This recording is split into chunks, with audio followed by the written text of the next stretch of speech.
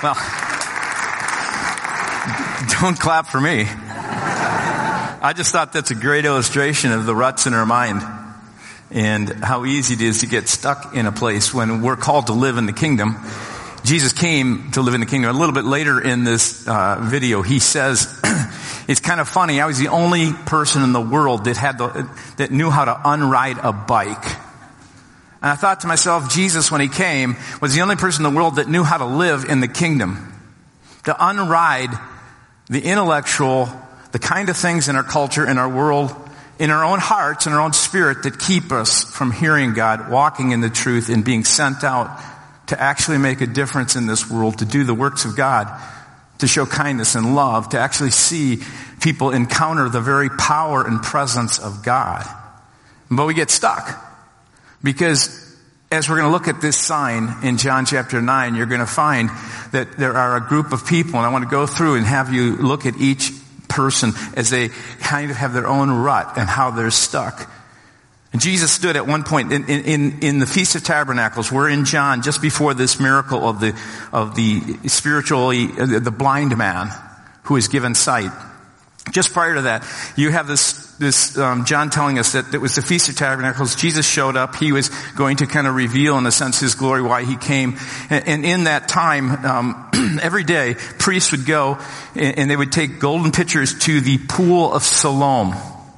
And at that pool of Siloam, they'd take and they would bring back the water of life that represented the water that came out of the rock. And just prior to that, you remember the miracle of the feeding of the 5,000. You have these miracles that are happening that were to reveal back in the time of Exodus that God's presence was with them. And so each of these are happening. And at one point, as they're bringing these golden pitchers back, Jesus stands up on that last day, that 8th day, and he says, if anyone's thirsty, just let him come to me and you will drink. That kind of, I'm the water of life. Prior to that, he said, I am the bread of life in John. And now it's the last day. Every day they go and they light the lamps in the temple, the torches, and it's sundown. The sun is going down. As the sun goes down, the priests light all these. And as they're lighting them, they get done, and Jesus stands and says, I am the light of the world. Remember that? He says, I am the light of the world. Whoever follows me will never walk in darkness, but will have the light of life. And it's from that statement that we move into John chapter 9, where Jesus basically says, if you can kind of come to a place where you can be like that guy who's riding the bike, saying, I'm riding life pretty well, I can do this pretty well, I'm on this bike. And he says, but that's not how the kingdom works. That's not what it means to live in the presence of God and the heart of God. He basically says you have to learn this life and how to live with the presence of the Holy Spirit and with this word of God in our heart. It's different. And if you're willing to admit the fact that, I don't see everything clearly. I am somewhat blind to the works of God. I want to bring heaven to earth like Jesus prays, but I'm blind. If you can come to that point and admit your own darkness, Jesus says, guess what? If you ask me, I will give you my very presence through the Holy Spirit, and I will give you the ability to see. But guess what? It takes time. That's why Paul says it's a renewing of our mind. You will never do this perfectly. Only Jesus did. But you can begin to learn to walk in that. You can begin to do that. And you can walk in the realm of the Holy Spirit, which we're told by Paul is filled with righteousness, a sense of being right before God and doing the right things before others. That you can begin to walk in peace and know the peace of God in the midst of sadness and fear and circumstances that aren't going your way. And he says you can also have joy. Not happiness, but joy. Confident in this God who is living with you and is right around you. All that to say, let's look at the very first thing that blinds people.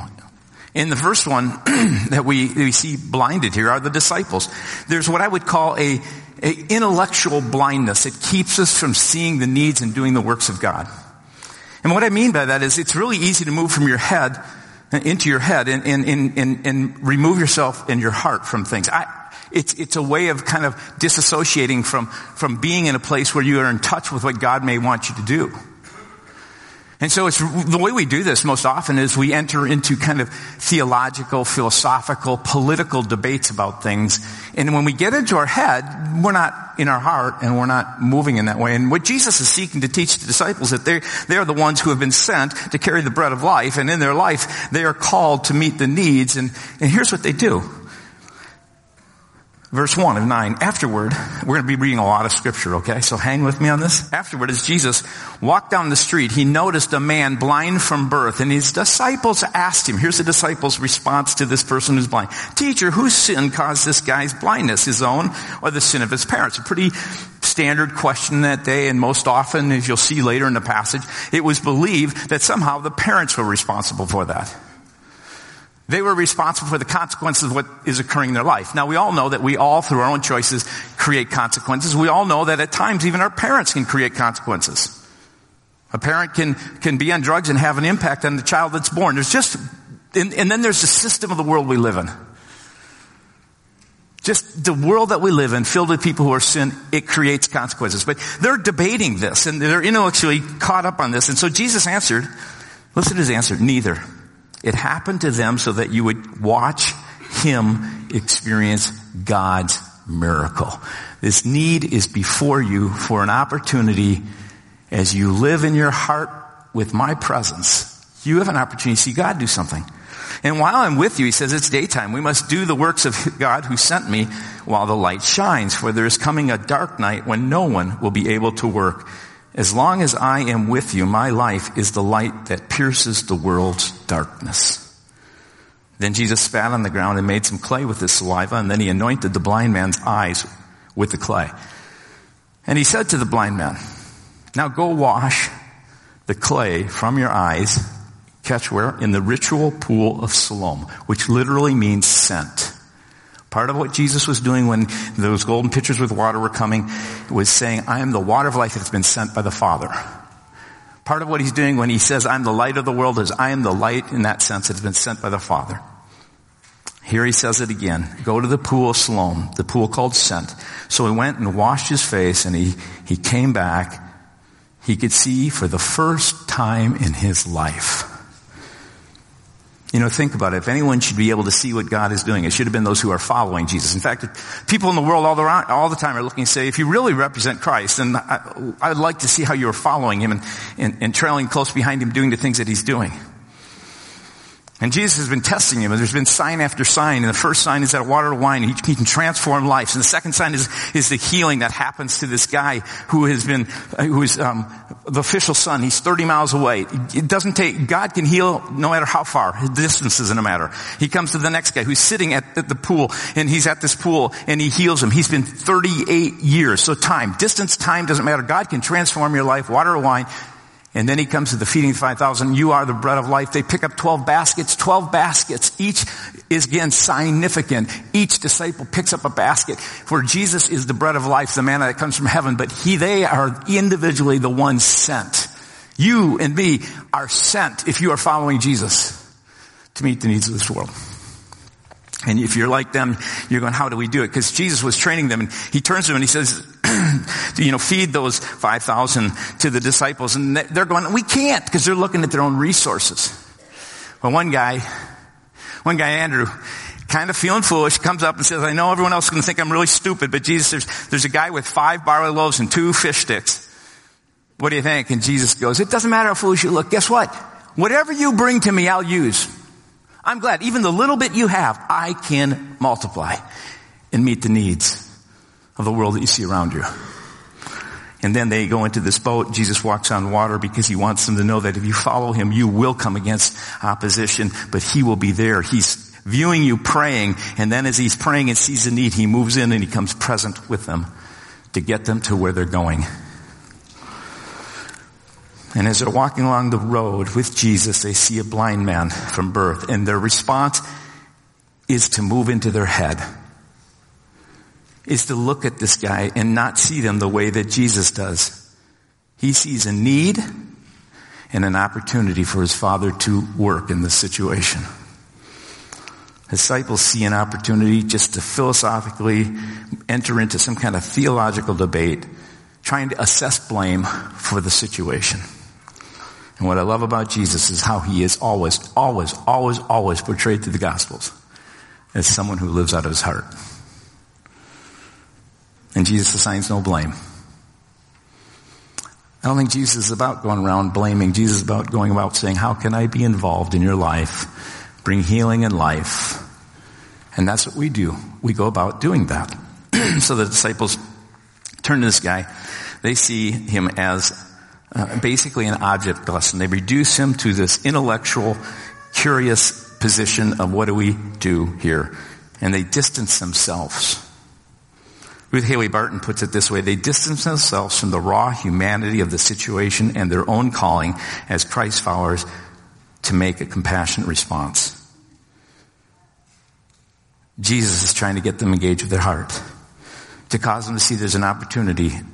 When it's day, it's only day for a while. There's an opportunity before you. It's for a while. And Jesus is training them to see and to look to their Father in heaven who has the resources to meet that need.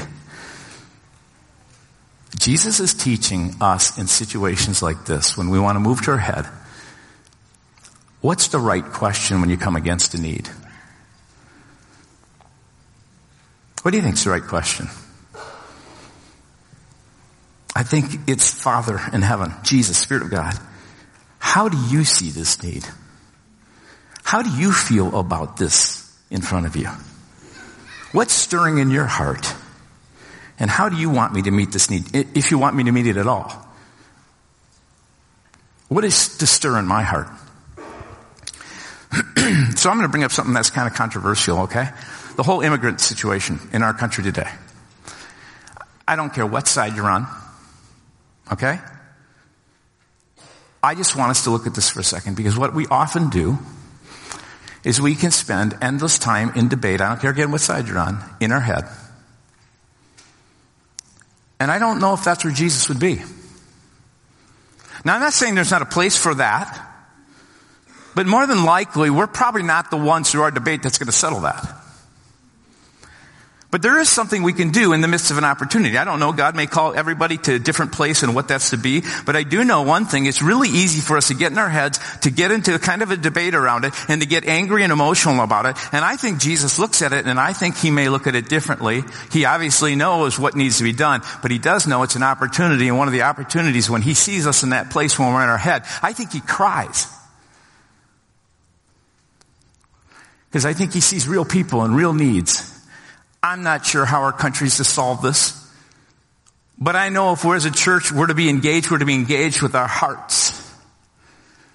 And I know, as I was preparing, I was just thinking, and I could give you all kinds of different issues. I'm just using this one because I want to get kicked out of here. I'm using this one because we do spend endless amounts of time in our head, and I wonder how much time we spend in our heart.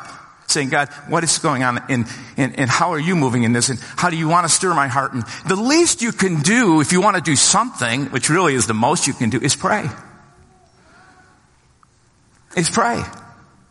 Jesus looked at this guy. He didn't see something to cast blame on. He didn't get into some intellectual debate like his disciples want to do. He said there's an opportunity here. And at least there's an opportunity to see the works of God meet this need. And yes, you may not have the resources. You can't, you're not making the decisions in government. But boy, we can sure pray and say, God, would you redirect? Would you do what you need to do to meet the needs of people? What is it you're calling us to do? The right question is the one I think Jesus teaches us to ask in all different kind of issues. In light of this opportunity, what are you desiring for me to do, God? Then there's what I call, boy, you're quiet. I'm not saying I have this licked at all, okay? I have to tell you, I move to my head far too often. How do you live in the kingdom? It's really hard. Remember that little thing? It took 8 months to retrain the brain, the logarithm. It takes a long time for God to begin to work in your heart, to begin to have you even ask the right question. It takes a long time to even bring you to the awareness. And once you get to the awareness, now you have the opportunity, because it's light, to be able to move into it. But that's a whole other message. The next thing is what I call cultural blindness. The neighbors in the story come around it. It's what I call a structural kind of blindness. It's the kind of thing that is bred in us, shaping us. It's the culture around us. It's our values, our belief system. It's the things that we kind of grow up with, where we grow up, and how we look at life, and the lenses that we see life. And those lenses can distort the way that God sees them, and in fact cause blindness.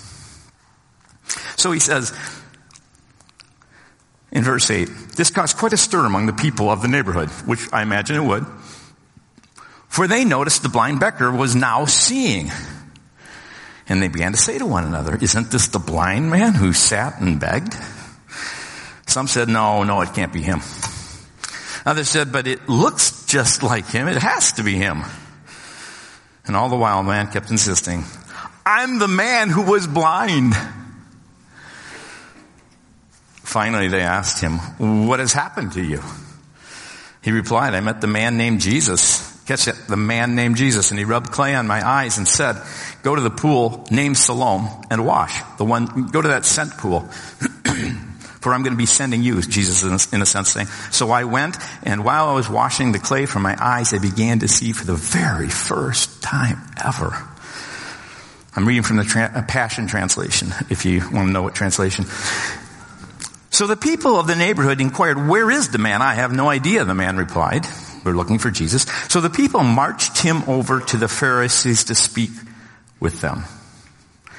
And they were concerned because the miracle Jesus performed by making clay with saliva and anointing the man's eyes happened on the Sabbath day, a day that no one was allowed to work. So how dare Jesus do this? And then the Pharisees asked the man, how did you have your sight restored? He replied, you know what I mean? When I talk about the backward brain, the way you're thinking, how many times you got to ask, well, how did you have your sight restored? He replied, a man anointed my eyes with clay, and then I washed, and now I can see for the first time in my life. These are the neighbors. These are the people, not the Pharisees right now, but the people are the neighbors who are very familiar with this man, and they can't even tell whether it's him or not. Some of them were friends of his parents, and they grieved the day that he was born, and he was born blind. They cried with them. Some of them are friends who played with this blind boy, who they would play and go to synagogue together and go to school together, and all the different things they would do, they did together. Some of them were for friends in the community that probably helped lead this guy navigate through his perpetual blind life to the places he needed to go, sometimes to the gate where he would be with other crippled and hurting people who would be begging. These were the people who should know, who should see, who should understand, but they can't. I believe because they have some kind of like what I would call cultural blindness. In a couple of different ways. One of them is the fact that it's really hard to believe someone who is blind can be made to see. So that's a pretty big deal right there, right? The other is, they've come to the Pharisees, and the Pharisees said, hey, this isn't really right. You know, even if this is happening, it's not theologically correct. It's their day, Saturday, Sabbath. This was an illegal act, say the religious cops. He stands before these neighbors, he can see, and they're blind to what God has done and who Jesus is. They don't recognize the miraculous sign pointing to God and Jesus. And seeing blind people who can now see just doesn't fit into their paradigm. You just look at their continual disbelief. It almost seems crazy until you realize how deeply embedded our cultural beliefs are.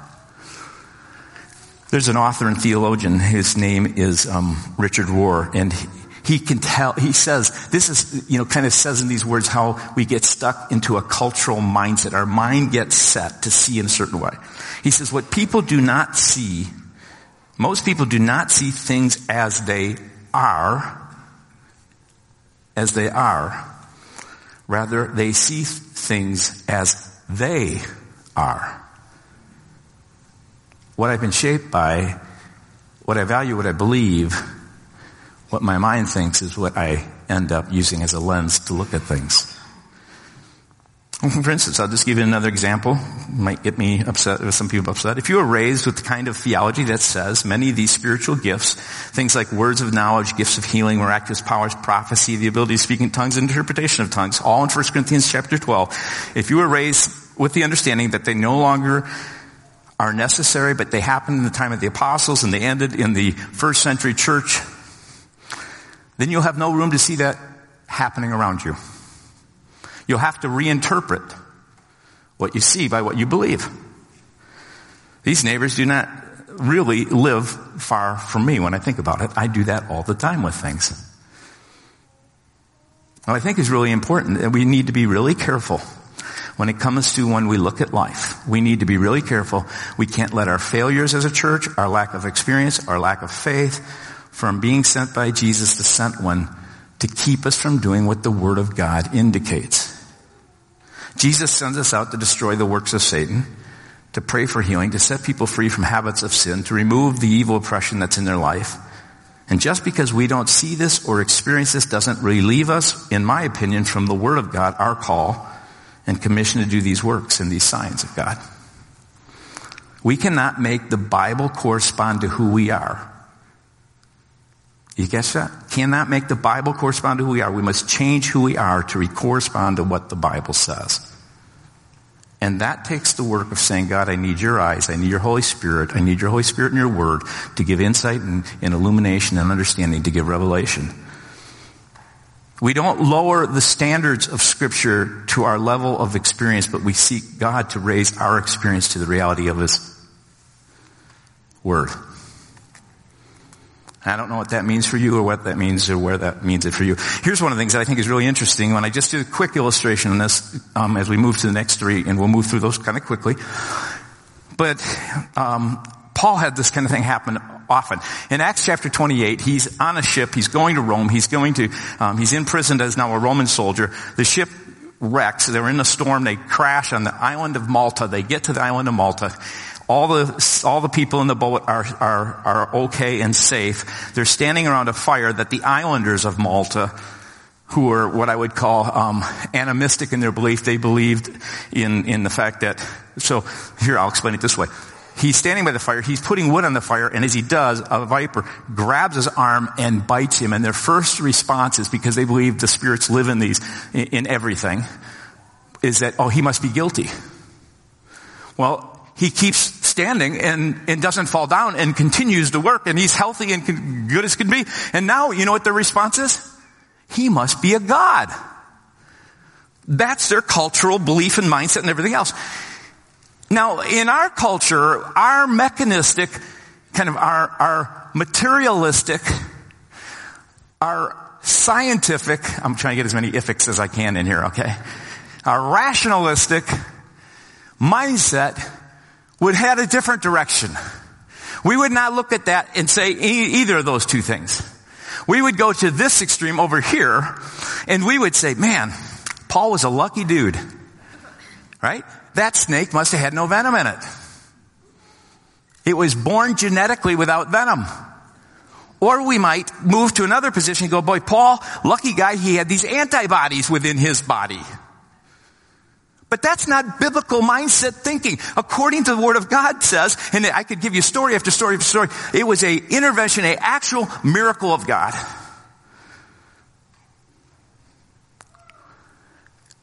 So we are blind by the things that we are trained to see and shape us. And then here's another one. You have this picture of the parents. They continue. It says, so the people, verse 13, marched him over to the Pharisees to speak with him, which I love that word. They march him over. And this guy, Jesus, is messing up with their cultural beliefs. And then he goes in verse 14. They were concerned because the miracle Jesus performed by making clay with his saliva and anointing man's eyes happened on the Sabbath day, a day that no one was allowed to work. Then the Pharisees asked the man, how did you receive your sight? And he goes through and it says what it all is. And then an argument broke out among the Pharisees over the healing of the blind man on the Sabbath. And some said, this man who performed this healing is clearly not from God. He doesn't even observe the Sabbath. Others said, if Jesus is just an ordinary sinner, how could he perform a miracle like that? There's two different thoughts, mindsets.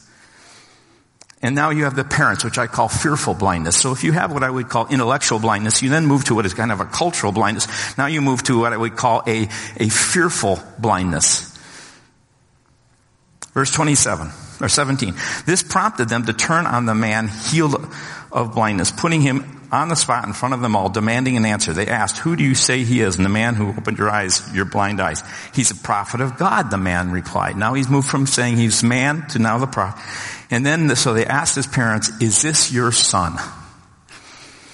"Yes," they answered. "Was he really born blind?" "Yes, he was," they replied. So they pressed his parents to answer, "Then how is it that he's now seeing?" "We have no idea," they answered. We don't know what happened to our son. Ask him. He's a mature adult. He can speak for himself.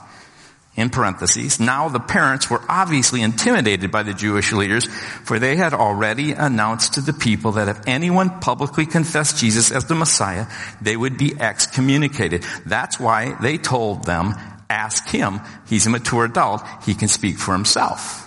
And I find this encounter really fascinating.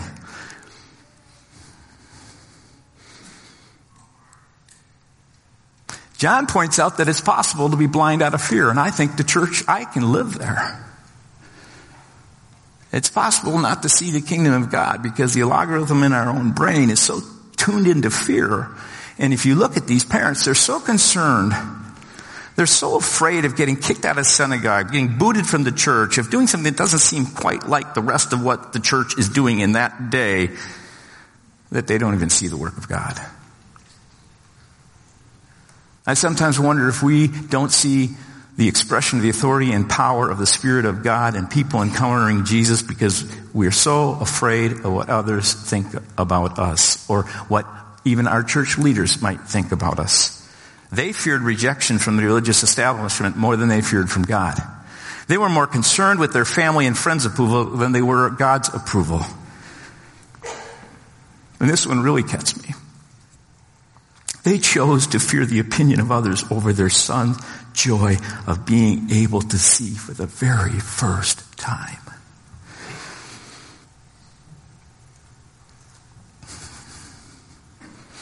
It is, as a parent, I just go, often I let my fear get in the way of even sometimes seeing my kids' joy. God-given rightful joy. We're so concerned about other people's approval. We go to work and we're so concerned that where we work, others, make sure that what we're saying is going to really fit in or way we... Do you identify with this at all? Anybody here? And then there's what I call the Pharisees. This is just willful blindness. Verse 18, still refusing to believe that the man had been healed. That's just, those words, still refusing to believe. You could underline that the man had been healed and was truly blind from birth, right? Your beliefs have to, if you really believe, if this is what I call the Pharisees are willful rejection. If you really believe, and it's more not about what you believe, it's about you just don't want to surrender your will to this because it'll mean changes in your life. It would mean changes for them. They were the people of power. They had the power. They used their power to get what they needed, what they wanted. It was through their power and their wealth and whatever it was that they kept other people locked up. What it would mean for them is to submit and say, God, how do you want us to use your power to serve people? That's a huge change. So they willfully still refused to believe and would do everything they could to make their belief system say things that weren't true. This guy could see. He was born from blind. They had enough witnesses, but it doesn't matter. If you do not want to believe, your will not submit to God. And so, he says, so once again, they summoned the man who was healed of blindness and said to him, okay, now we're going to be really serious here. Swear to God to tell us the truth. We know that the man who healed you is a sinful man. Do you agree?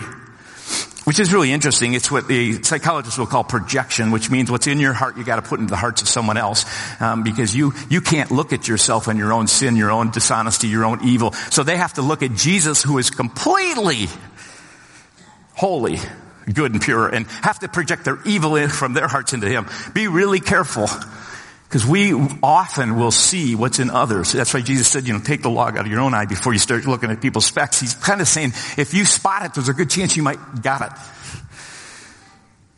It all should cause you caution. Okay, so then he says, the healed man replied, I have no idea what kind of man he is. All I know is that I was blind and now I can see for the first time in my life.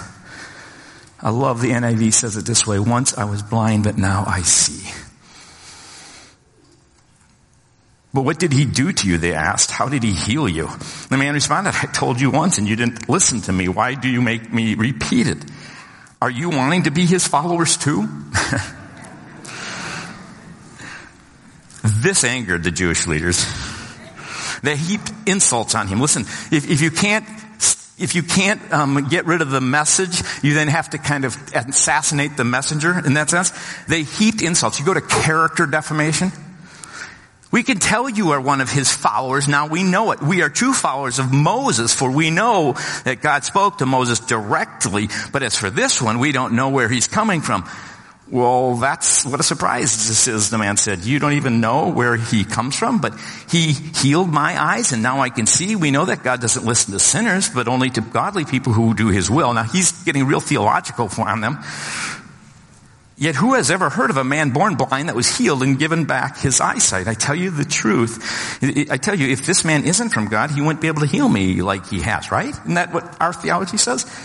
And some of the Jewish leaders were enraged and said, just who do you think you are to lecture us? You were born a blind, filthy sinner. So they threw the man out into the street. Unable to debate with him, they resort to name calling. And their disobedient disbelief is obvious. They would rather avoid the truth at all costs and live in willful disbelief, unbelief. And now here's the blind man. I call it ignorant belief.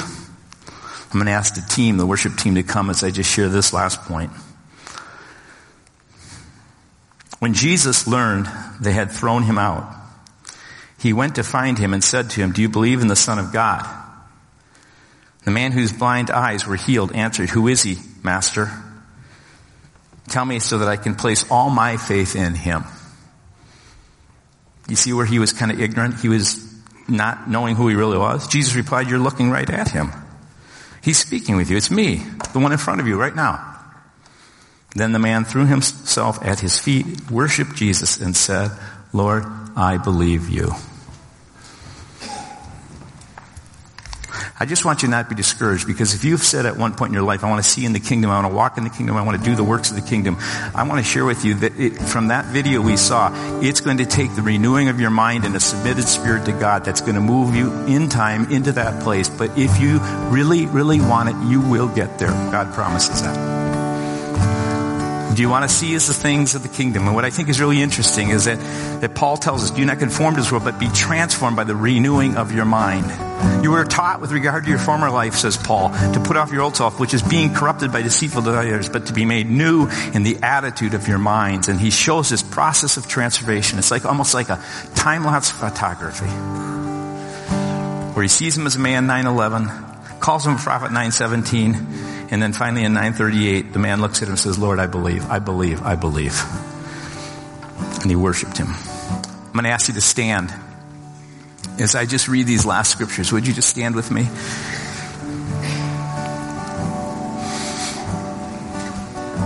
These are Jesus' final thoughts. And John writes, and Jesus said, I have come to judge those who think they can see and make them blind. For those who are blind, I have come to make them see. So if you are blind and you willfully continue to move in that direction, you will just become more and more blind to the things of God. That's not a small little thing I'm telling you.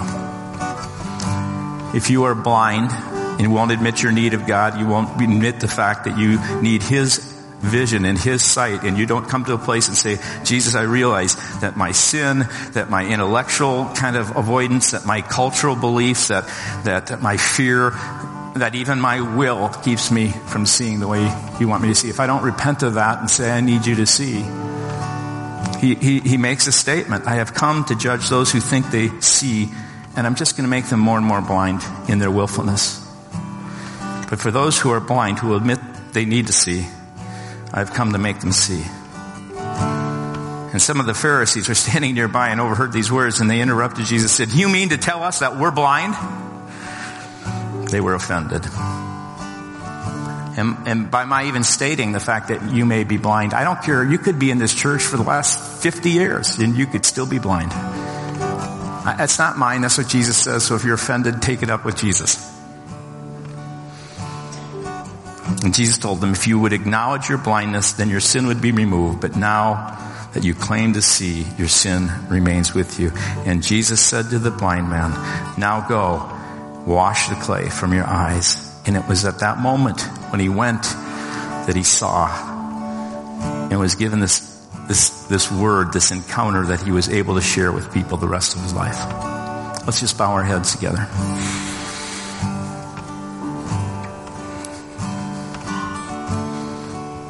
Father, I would ask that as we are in this moment, as your Spirit of God is moving in hearts, week after week, I've just been told from people they've either felt tears, they've felt things like goosebumps, or they felt a burning in their heart. There's just different things. However the Lord might be moving in your heart. If you're blind in one of those areas, if you're having trouble seeing, would you just tell him, I need you in this area. I need you. I repent of the things that are not true, that I've either been ignorant to or I've been led to believe, and that I've actually willfully chose to believe. I come right now before you and I ask that you would deposit into my heart your Holy Spirit, and with that forgiveness and life and sight, that I could live in the kingdom.